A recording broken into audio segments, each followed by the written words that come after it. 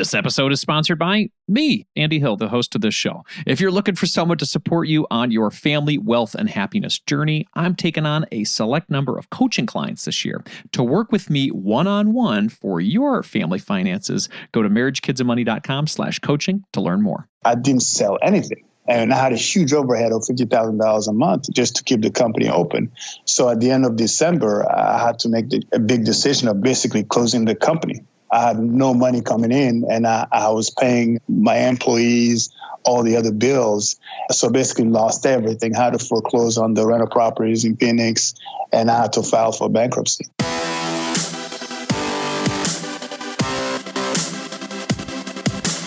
This show is dedicated to helping you strengthen your family tree and live financially free. Welcome to the Marriage, Kids, and Money podcast, everybody. This is Andy Hill, and today we're talking about how to go from poverty to self-made millionaire. Now, everyone loves a good success story, and man, do I have one for you today. Patrick M.A. is my guest today. Patrick is a sales professional and real estate investor living in San Diego with his wife, Kirsten. Originally from Rwanda, Patrick made his way to the U.S., grew his wealth, battled adversity, and eventually became a self-made millionaire. Today, we're going to learn about his journey so we can all thrive like he has.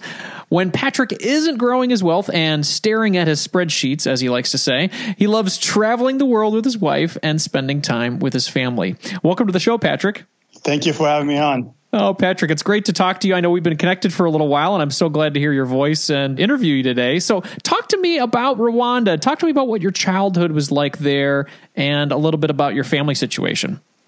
Life was great growing up. My mother has 11 siblings, and each one of my uncles and aunts had at least 5 kids each. So we had a lot of cousins. So we didn't have, in terms of material stuff, I didn't watch cartoons growing up as we didn't have a TV. We actually didn't have electricity until I was 6.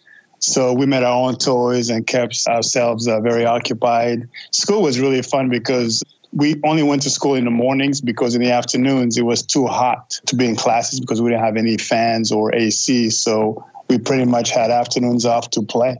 Well, that's great. So lots of family, lots of fun, lots of people to play with too. My wife comes from a family. Her mom had 8 siblings too. So she's got cousins all over the place. So it's a lot of fun to play with family, even if you don't have all the material possessions. So talk to me a little bit about when you moved away from Rwanda and why you did.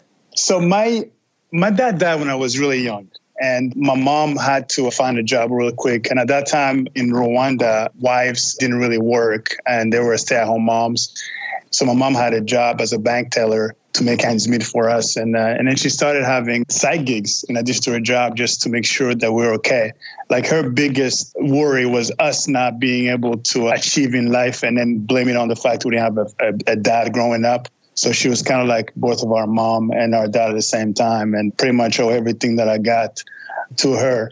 So when I was 14, my mom had an opportunity to send me to school in Belgium. That was a huge momentous time for us because education was obviously much more superior in Belgium than it was in Rwanda. And she knew a lady that she was a friend with who was going to be a foster mom for myself. And I still remember that first night when she left me in Belgium. I was only 14. That was the first time that I was away from my mom. And let me tell you, Andy, it was rough, man. It was rough. But it was a great opportunity for me to grow up faster, I guess, in a way, and become more self-sufficient, which would help me in the future. Yeah. So you went to high school then in Belgium. And then at that point, when you graduated, did you make your way to the U.S. and do college there? So when I was in Belgium, I had a huge dream to come to the States, like every other kid. But for me, especially because I never told you, but I was actually born in New York. Oh. Yes. My dad worked at a UN. And so we're there for a few years and then moved back to Rwanda. Actually, I was only one and a half when we moved back to Rwanda. So I was always very proud to show my birth certificate that says born in New York City, even though I was from Rwanda.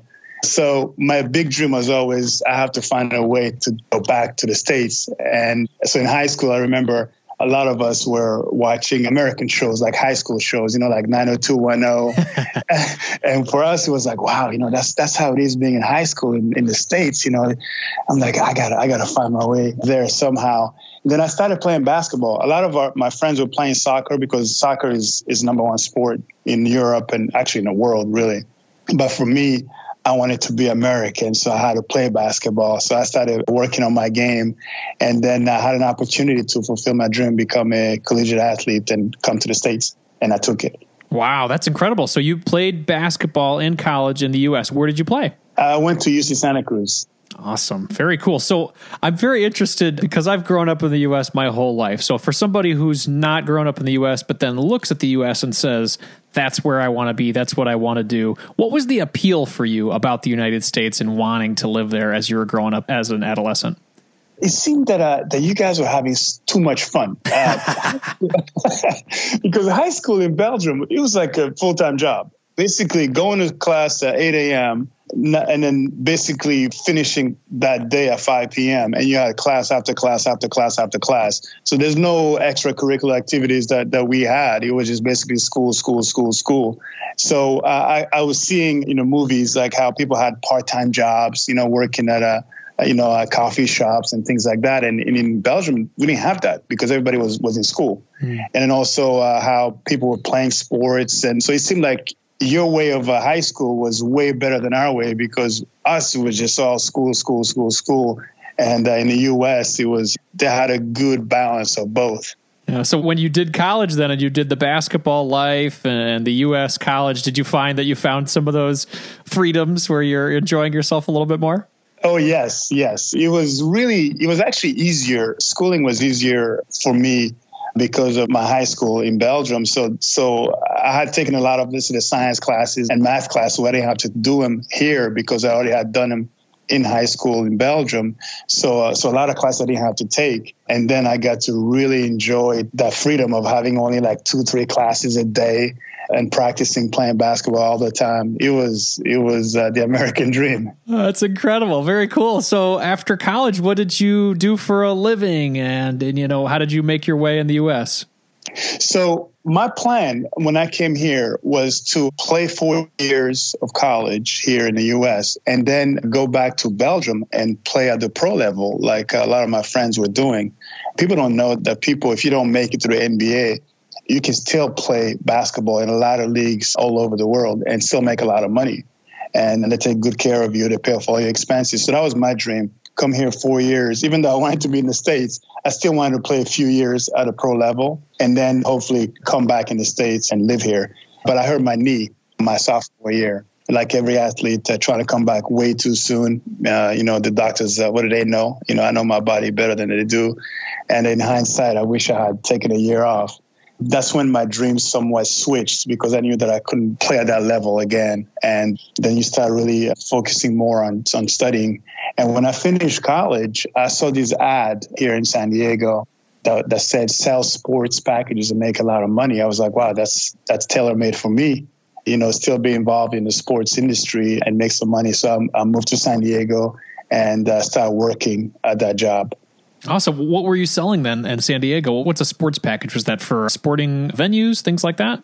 So basically, it's a travel package that major corporations use to entertain their top accounts by taking them to an event like the U.S. Open Tennis, the Super Bowl, the Masters, all these big events where we take care of all the logistics, meaning the behind the scene, providing the best tickets, the access to all the VIP parties, the hotels, transportation, all that. And all they do is basically worry about just schmoozing and spending that one-on-one time with their clients. That's cool. It doesn't get any more American than that, huh? Yeah, exactly.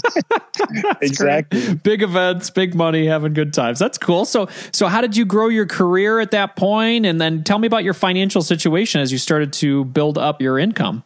So I worked for that company for about 4 years, and I basically learned my way up in the company, became a sales manager, started hiring people, knew how to do that, knew how to manage sales teams, and also learned the operational side of it. And then 4 years after that, I decided to basically start my own company in the same industry because I felt like I was ready to jump in. And since I felt like I knew what I was doing at that stage, and it was time for me to start my own company. It was one of my biggest accomplishments because I had never really worked full time until then. So being 4 years into it and starting my own company, I felt it was also an American dream. Absolutely. Absolutely. So how did that go, starting your own company? Did you hire employees and things like that? It was tough at first because a lot of my clients told me that they would come with me after I started the company. And then when I started the company, they basically thought I was too young. They didn't really trust me. So when I did my plan for how my first year was going to turn, it didn't really turn the way I thought it was going to turn because nobody came. So for the first 6 months, I didn't really sell anything. I was panicking.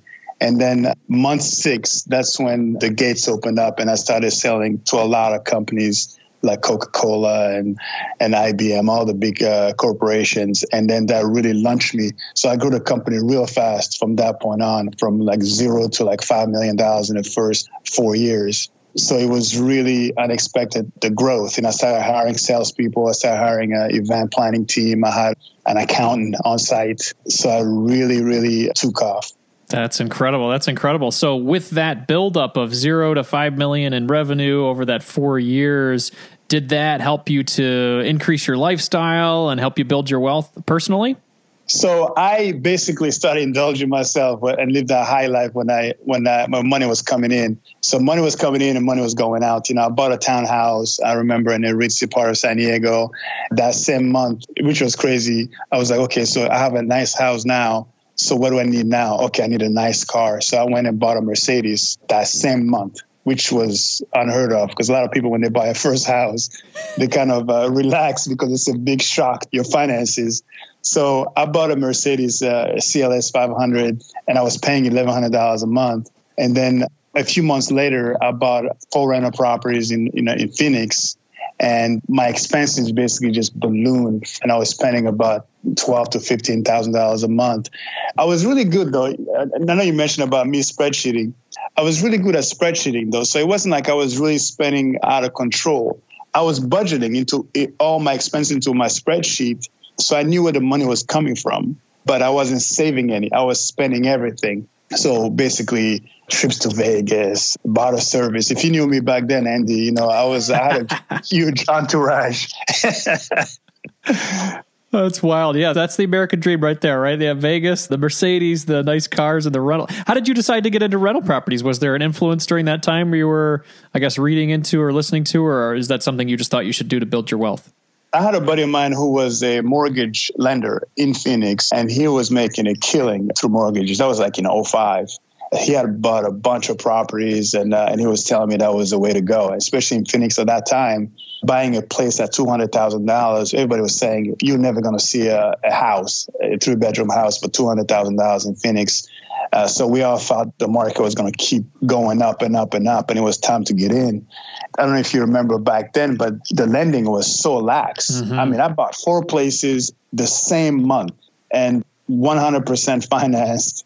I didn't have to put any money down. It was just ridiculous. For a few years, I was doing great. I had him rented. I had a property manager that was handling all the operational side of it and basically sending me a check each month for all those properties. So it was awesome. That's incredible. And then obviously you're mentioning a time frame where I remember I bought a house and then a few years later, the bottom dropped out on me. Did things go okay with your rentals in Phoenix when the Great Recession came about? Oh, no. I still remember in September of 2008, I remember when Lehman Brothers went bankrupt. That's when everything went belly up for me because that whole year, it was crazy because they said the recession really started in 2007. I didn't really feel it. I had a great year in 2007. And the first 8 months of 2008, I also had a great year. I was having a great year, a record year. But then when Lehman Brothers went down, then my industry basically came to a screeching halt. To give you an example, one of my biggest accounts was AIG. And they were spending a lot of money entertaining their clients all over the U.S. And then they needed a bailout from the government. So for the next 3 months, from October to December, I didn't sell anything. And I had a huge overhead of $50,000 a month just to keep the company open. So at the end of December, I had to make a big decision of basically closing the company. I had no money coming in, and I was paying my employees, all the other bills. So basically lost everything. I had to foreclose on the rental properties in Phoenix, and I had to file for bankruptcy. Wow. And that all seemed to happen in like a 6-month time span. Is that right? I would say 3 months. 3 months even. Wow. October, November, December, everything just spiraled out of control. I couldn't sustain it after that because our industry relies on marketing dollars. And if companies, that's the first thing they stop when the economy is not doing well, kind of like right now. We'll be back to the show after a word from our sponsors. Are you looking for someone to walk alongside you on your journey to family financial independence? Well, I would love to help you achieve your goals and help your family thrive. I work with couples, individuals, and families all around the U.S. via video chat and can assist in the following areas: becoming debt-free, growing your net worth, crafting and sticking to your budget, reviewing Coast Fire plans, developing strategies to build generational wealth for your kids, and designing your future work optional lifestyle. Doesn't that sound nice? If you're interested in working with me one-on-one, you can book a time with me by visiting marriagekidsandmoney.com/coaching. I would love to help you strengthen your family tree and live financially free. Visit marriagekidsandmoney.com/coaching to learn more, or you can click the link in our show description. If you're looking to improve your financial situation, it helps when you're able to cut out unnecessary costs. Cell phone services are a necessity for sure, but we don't need to be overpaying for them, right? That's why I like Tello Mobile, a phone service worth talking about. We've been fully on board as a family with Tello for over 2 years now, and we are so happy that we made the switch. For us, the reception and data service is better than Verizon, and our costs were nearly cut in half.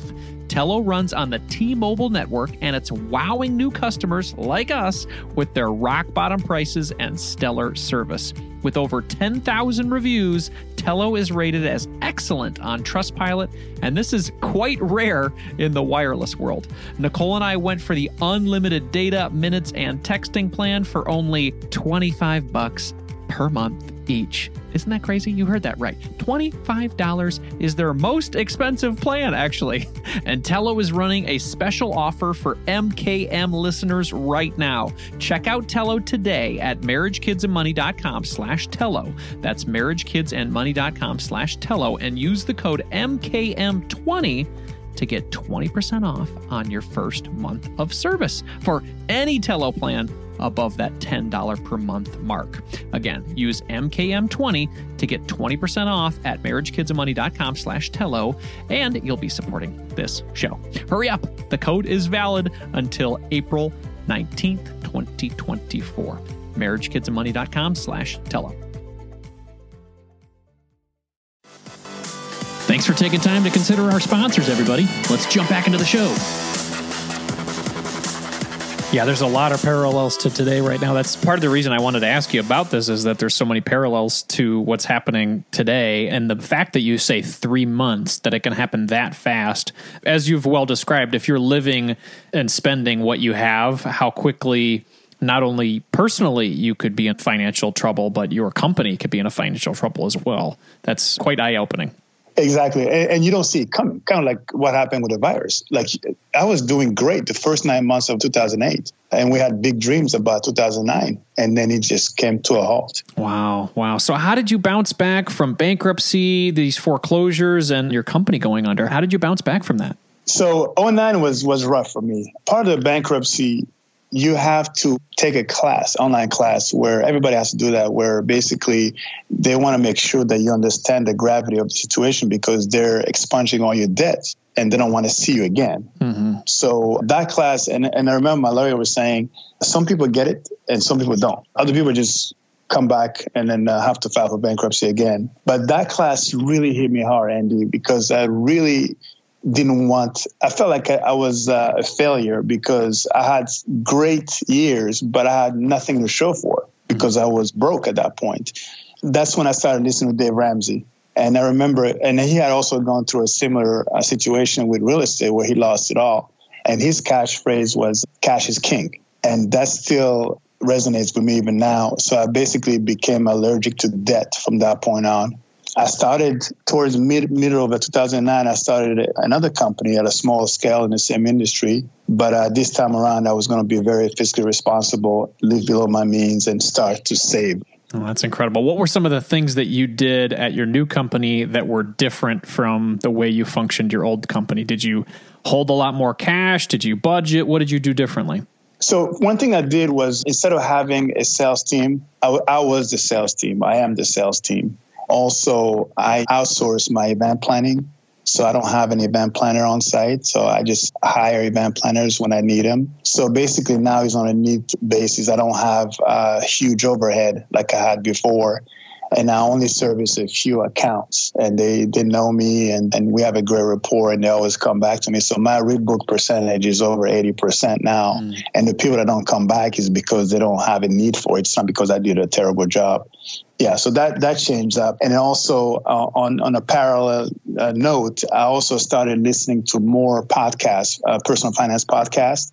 When I discovered the Mad Fientist, that was the first personal finance podcast I actually listened to. He was a game changer for me because he opened the door to the FI world to me. Because through him, I discovered Mr. Money Mustache, I discovered J.L. Collins and Todd Tresidder. That's when I really saw a bigger picture for me, a bigger goal for me, lower my expenses. At that point, with my wife, we were paying about $6,000 a month in personal expenses. And we're able to, throughout the years, lower that. Right now, we're at $2,800 a month in living expenses here in San Diego, which is incredible. That's incredible. What about the financial independence message? Because it's a bit opposite of what your original thought of the American dream was. What about the financial independence message resonated with you at this point in time in your life? It happened at the right time for me because the big FI, like listen to Mr. Money Mustache, is how I didn't have to be a multi-millionaire to have a balanced and a great life. That was mind-opening to me because a lot of the big financial companies, they spend a lot of marketing dollars every year telling you that you need to have 80% of your salary to be able to retire, and basically don't want to keep you invested for as long as possible so they can collect their fees. By listening to all the people in the FI world, I realized that my biggest why was basically I wanted to get the best of my industry because I felt like in the first round, the industry had gotten the best of me because I didn't have anything to show for after 6 years. And this time around, I was like, I need to do something. I can still make a lot of money in this industry, but I need to really save the money, invest the money so I can build some kind of passive income so I don't have to need the industry as much as I needed it before. And that's what the big thing that FI community kind of brought to my life. That's incredible. So a couple of pillars that are part of the financial independence movement or the FIRE movement is, owning your own business, which you already had, and then real estate and investing. So what did you do with regard to real estate, knowing what you had been through already in Phoenix? What did you do with real estate the second time around? So the second time around, I wanted to be careful. And one thing I forgot to tell you too was when I finished college, I had never invested in the stock market. And then I remember I had a friend who was a broker, a stockbroker. I gave her $5,000. That was like in early 2000, before the dot-com boom. I'm bust, actually. Right. So I gave her $5,000 to invest, and she invested that into, I had no idea what she invested into, but it was a tech fund. And when the dot-com bubble, I guess, burst, my $5,000 turned into $1,500. So early on, I didn't believe in the stock market because I was like, this doesn't work. I just lost all my money. And then now, this time around, after the Great Recession, I was like, okay, I don't believe in real estate either because I lost also everything in real estate. So I was more intentional with my strategy this time around. So my wife and I, we decided to buy a condo in Mexico, out of all places, in Cabo San Lucas.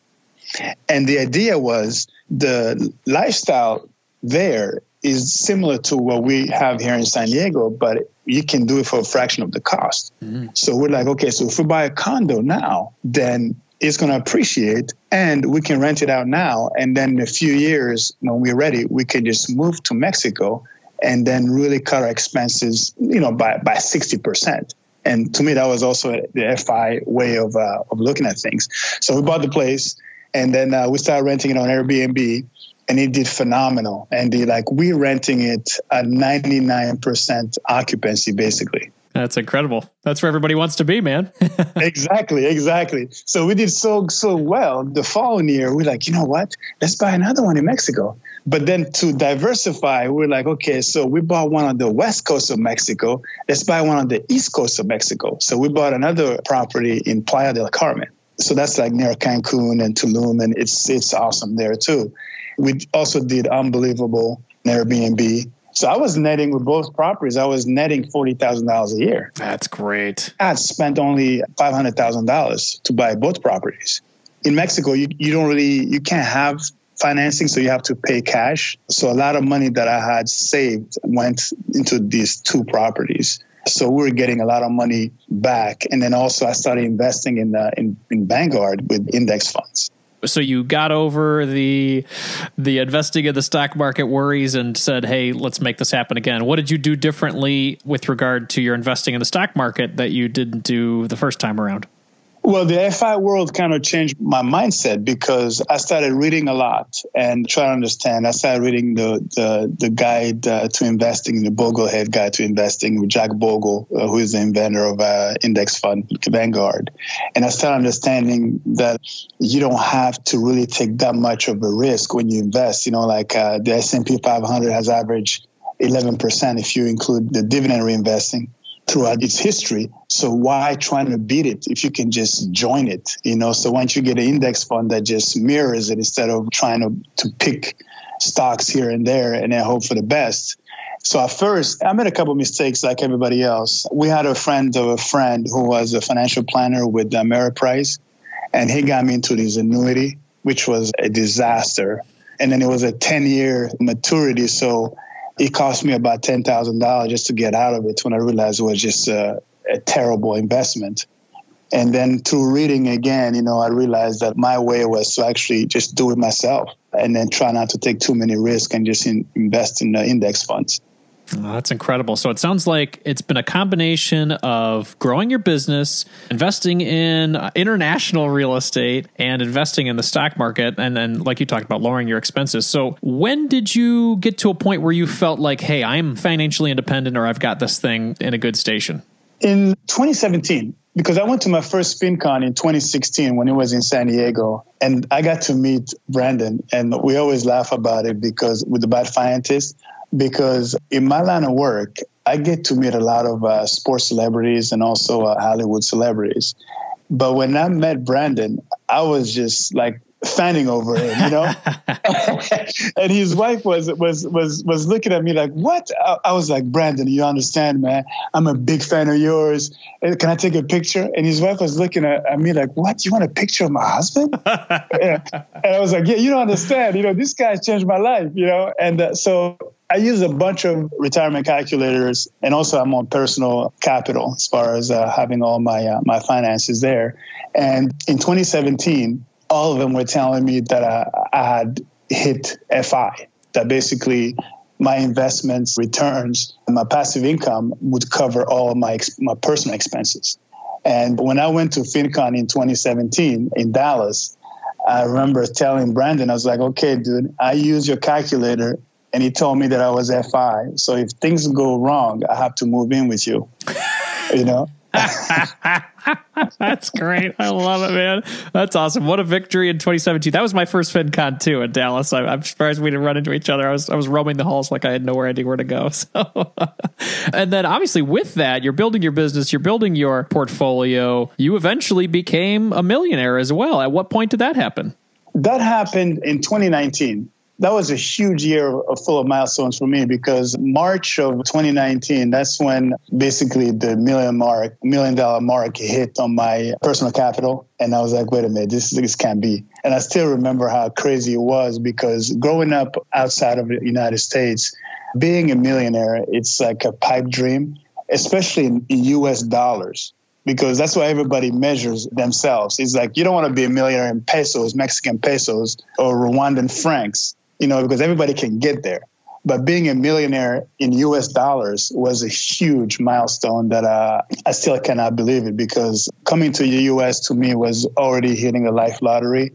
but also becoming a millionaire, which not too many people achieved that milestone, was a huge milestone for me. The second milestone was in 08, 09, when I had to file for bankruptcy. My credit score, basically in early 2009, I was at 415, I believe, or 420, my credit score, my FICO score. And in July of last year, I was at 825, which was, like, to me, I feel like it's even a bigger accomplishment to become a millionaire, because I've always had bad credit. That even when I was balling before 2008, my credit was not good. I was probably like in the 600s. So to be able to have excellent credit is a huge accomplishment for me. That's incredible. Financially independent, millionaire, and with great credit. That's awesome. Yes. Very cool. Well, there's a lot of ups and downs to your story, and a lot of it has to do with our general economy. So we'd be remiss if we didn't talk about what's going on right now, Patrick. So has your portfolio taken a hit? Has your business taken a hit with what's going on lately with this pending recession we're in right now? Well, basically, my business came to a halt again for the foreseeable future because there are no more sports. And the CDC has said that no gathering more than 50 people for the next 2 months. So basically, April and May, you won't see any sports if this virus is not contained. So basically, everybody right now is just freaking out in our industry because we don't know what to expect, what's next. But this time around, I prepared for this contingency. I have a 2-year emergency fund to protect me, and also have a 1-year emergency fund for my property in Mexico, because I sold the one in Playa and bought a rental property here in San Diego. So I only have Cabo San Lucas left. But I have a 1-year emergency fund on that, and also 1 year on my property here in San Diego. So I'm pretty much okay. This crisis, though, has exposed Airbnb, because basically all my bookings that I had for the rest of the year are canceled. And that was like $15,000. And we don't know when that's going to come back. People cannot fly to Mexico. So people really have to rethink about the whole Airbnb business, because if something like this happens again, everybody has to be ready. But this time around, I was ready, though. So I'm okay for at least a year on my properties. And also I have a 2-year emergency fund. And the reason why I do the 2-year emergency fund, Andy, is because in my line of work, you always have peaks and valleys in sales. One month you might do really well, and then and the next 2 months you might not do well. That's one of the reasons why I wanted to hit FI, so I didn't have to worry about when my next meal will come from. So having a 2-year emergency fund, so 1 year that's just sitting in a liquid account, and also I have 1 year that I have just to pay for my yearly expense. That really gives me that peace of mind of writing this thing out and hoping that it goes away quick. That's incredible. I love that preparedness. And it's probably come from the adversity that you had to go through with the Great Recession, because you never want to experience that again. Is that right?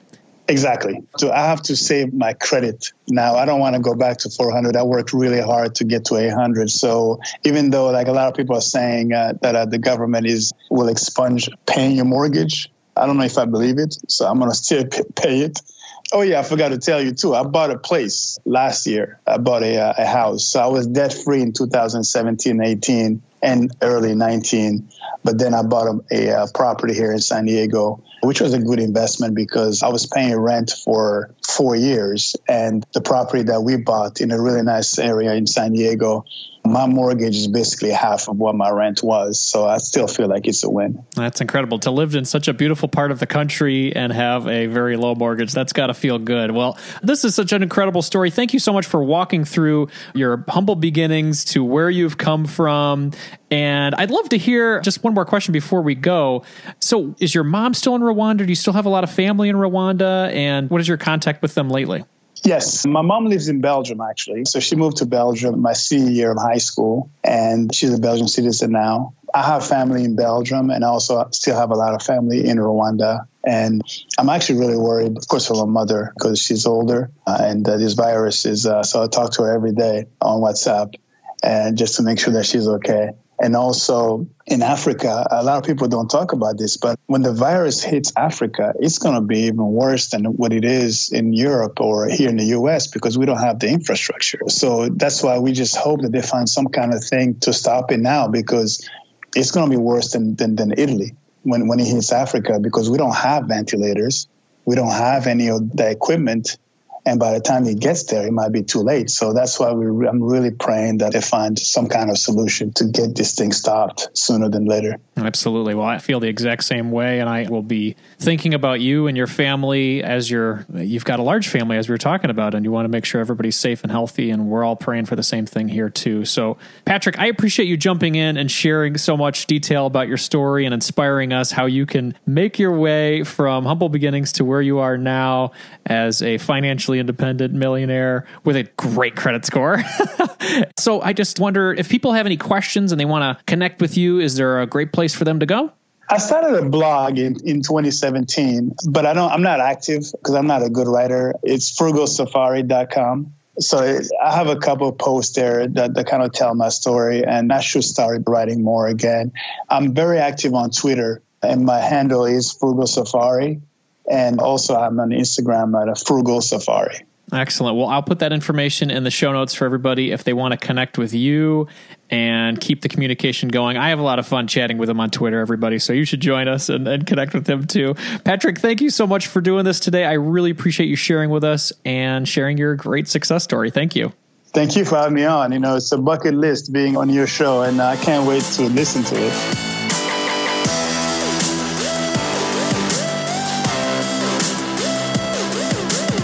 What a story of resilience and dedication. Here are my top 3 takeaways from my conversation with Patrick M.A. Number 1, being rich can mean doing less and having more. When you're young and excited about building up your wealth, fancy cars, big houses, and businesses with employees, that can sound awesome, right? Until you get all of those things. The responsibility, the pressure, it can weigh on us. And in the case of a recession, they can even crush us. I love how Patrick took his lessons from the last recession, and that helped him to learn that less can be more. Number 2, build an emergency fund that makes you feel secure.